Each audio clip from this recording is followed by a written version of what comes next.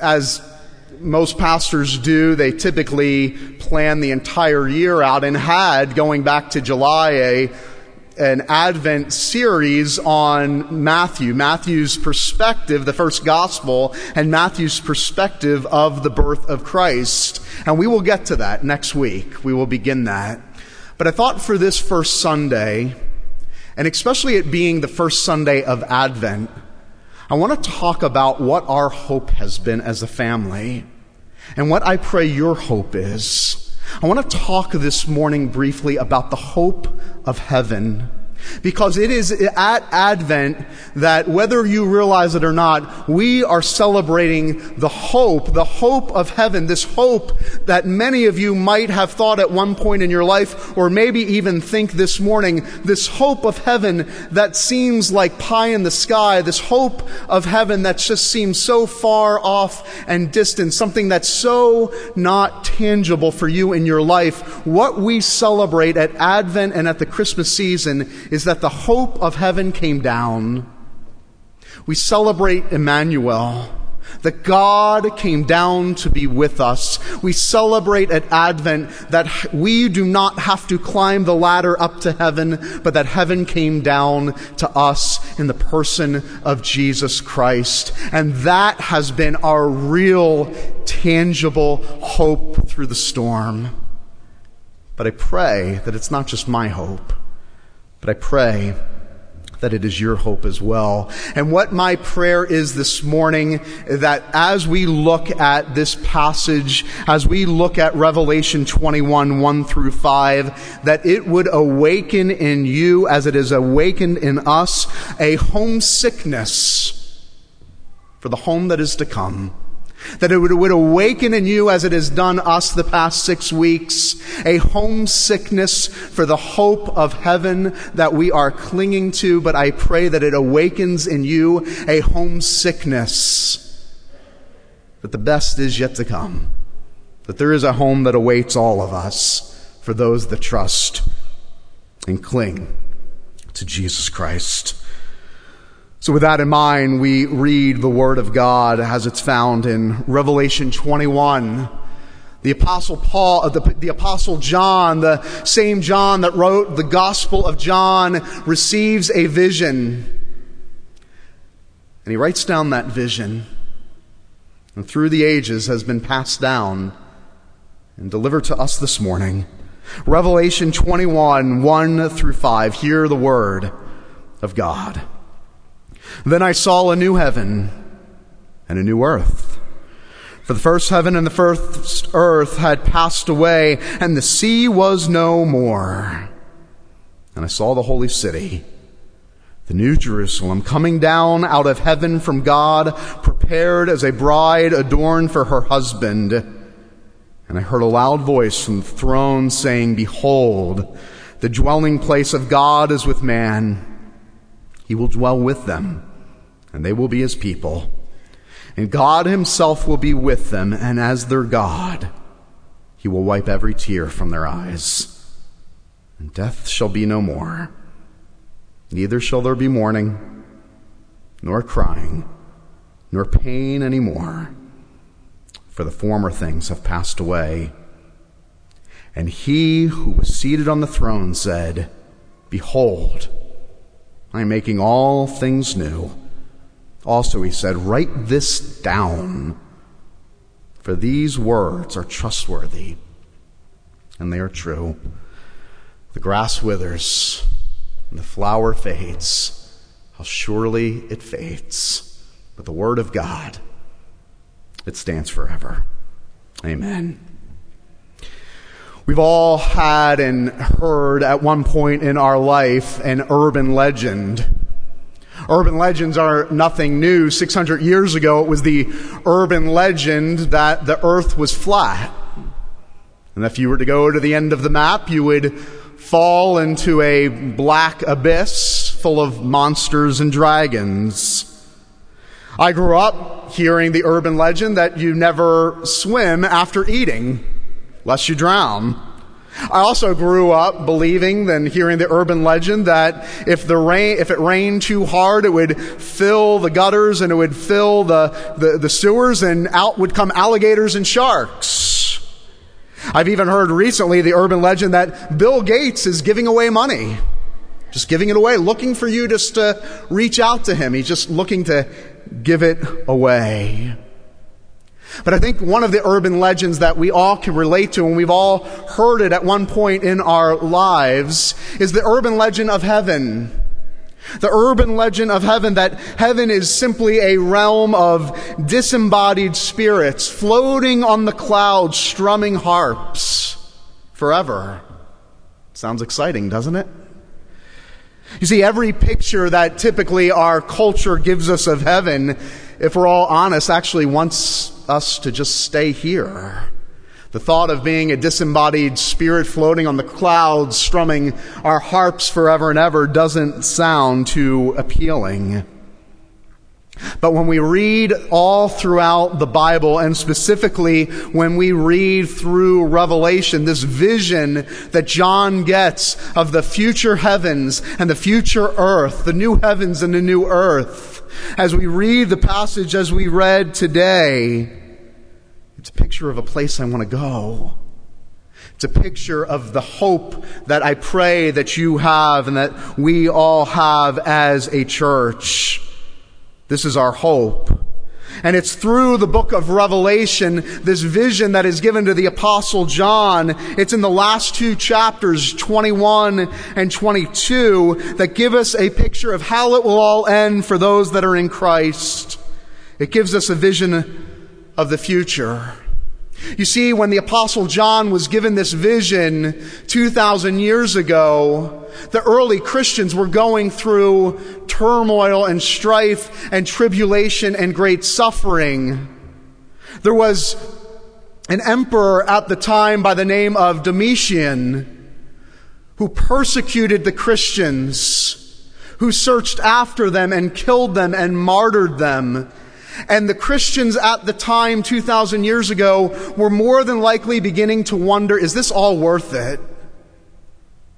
We're seeing loved ones and family members and friends being crucified, where the one that we had followed, the Messiah, Jesus Christ himself, has been hung and has been taken from us. Our homes are being built. Our livelihood is being taken from us. We are cultural and political outcasts in this society. And I'm sure they were beginning to wonder, if this is Christianity, is this what I signed up for? Where is the hope? And it is in the midst of the storm, it is in the midst of the turmoil, it is in the midst of the pain and suffering that God gives John this vision and delivers this vision to the people. And by God's infinite grace and wisdom and sovereignty through the ages and through his inspired word, delivers this vision to us this morning. So when I want to answer this question, for those that are in Christ this morning, what is your future hope? Well, we see a few things here in Revelation 21, the verses that we read this morning, and we could spend an entire season, entire semester unpacking Revelation 21 and then going on to 22, but just want to look at these first few verses this morning because it begins to give us a foretaste, a glimpse of our future hope, the future hope for those that are in Christ Jesus. In verse 1, the future hope looks like the complete transformation of all things. The first thing that we see here is the complete transformation of all things. John says that he saw what? A new heaven and a new earth, because the first heaven and earth had passed away. You see, the reason that this gives us such hope is that God, through this vision that he delivers unto John, is saying that everything will be made new. Everything on the heavens above and the earth below, there will be a complete transformation of everything. So everything that we long for spiritually, everything that we long for physically, the injustices of the world, the pain and the suffering that we experience, the bodily discomfort, the bodily suffering, death and cancer and abortion and injustice and you name it, and the pain and the strife of relationships being broken, fellow man being estranged from one another, and homes being broken, and relationships being broken, and even our relationship with God being estranged and broken. God's promise is the complete transformation of all things, a new heaven and a new earth. You see, what this promises us is that Jesus is not only the Alpha, but he's also the Omega. That God, through Jesus, is not just the one in Genesis 1 that creates the heavens and the earth, but he also comes through all of the brokenness and all of the sin and throughout all of the fall. And he who starts the good work in Genesis promises to complete it. He's the one that not just creates, but he's also the one that restores and makes all things new. And for you in your life right now, it might be a physical ailment, it might be a death, it might be an estranged relationship, it might be brokenness that you're experiencing, financial hardships, whatever it might be, this side of heaven. And the promise for you, our future hope, is that God is making all things new. He's remaking everything that was destroyed in Genesis chapter 3. It should give you a longing to be home. I want this to be my hope. I want this to be my home, a place of no more death and no more dying and no more tears. The complete transformation of all things we see in verse 1. That's your future hope. But we not only see the complete transformation of all things, but if you look in verse 2, it says that John saw a holy city, a new Jerusalem. And he says that this city is prepared as a bride adorned for her husband. You see, the city that is coming down is a picture actually of the church. It is the bride of who? It is the bride of Christ. And throughout the scriptures, who is the bride of Christ? You, the church. And so what John is seeing is he's seeing the church as a bride prepared for her husband. What is John alluding to? John is alluding to the truth and the reality that in our future state, we will be made clean and whole. That means that we will be prepared to be made beautiful for who? Our husband, the bridegroom, Jesus Christ. What an incredible hope. What an incredible promise. That for those that are in Jesus Christ, the promise is that God will prepare you as a bride is adorned for her husband with no sin and no shame and no blemish and no brokenness. That the promise for the church, for those that are in Jesus Christ, it is the restoration of our image that this vision promises us, this future hope, with no sin and no shame and no blemish and no brokenness, made beautiful for Jesus Christ. What a glorious promise. That the image that was broken and distorted in Genesis chapter 3 will now be made whole. The bride being adorned for her husband without any blemish. The promise for those that are in Christ is that your image will be restored. No matter the pain, no matter the brokenness, no matter the sin, no matter of how you have lived your life. The promise of Jesus Christ is complete forgiveness and complete restoration, being made beautiful for the bridegroom. So this new heavens and this new earth promises the complete transformation of all things. It also promises the restoration of our image. The third thing that we see here in our passage this morning, in verse 3, it says, "Behold, the dwelling place of God is with man. He will dwell with them, and they will be his people." The promise we see here is that we will forever be present with God. You see, in the Garden of Eden in Genesis chapter 3, we were at one point with God, and the promise was complete fellowship, complete relationship, the wholeness of a relationship. But then in Genesis chapter 3, because of sin and because of the fall, that relationship is broken. And all throughout the Bible and all throughout life and all throughout history, we see the journey of humanity trying to work their way back to God. But the promise of our future hope is not that we work our way back to God, but that God comes back to us. That God says, no, you will not work your way up to heaven.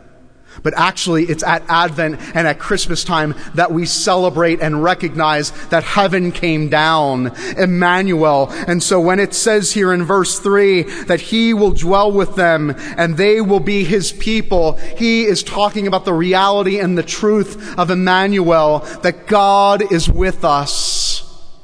And the promise of our future hope is that he will be with us forever.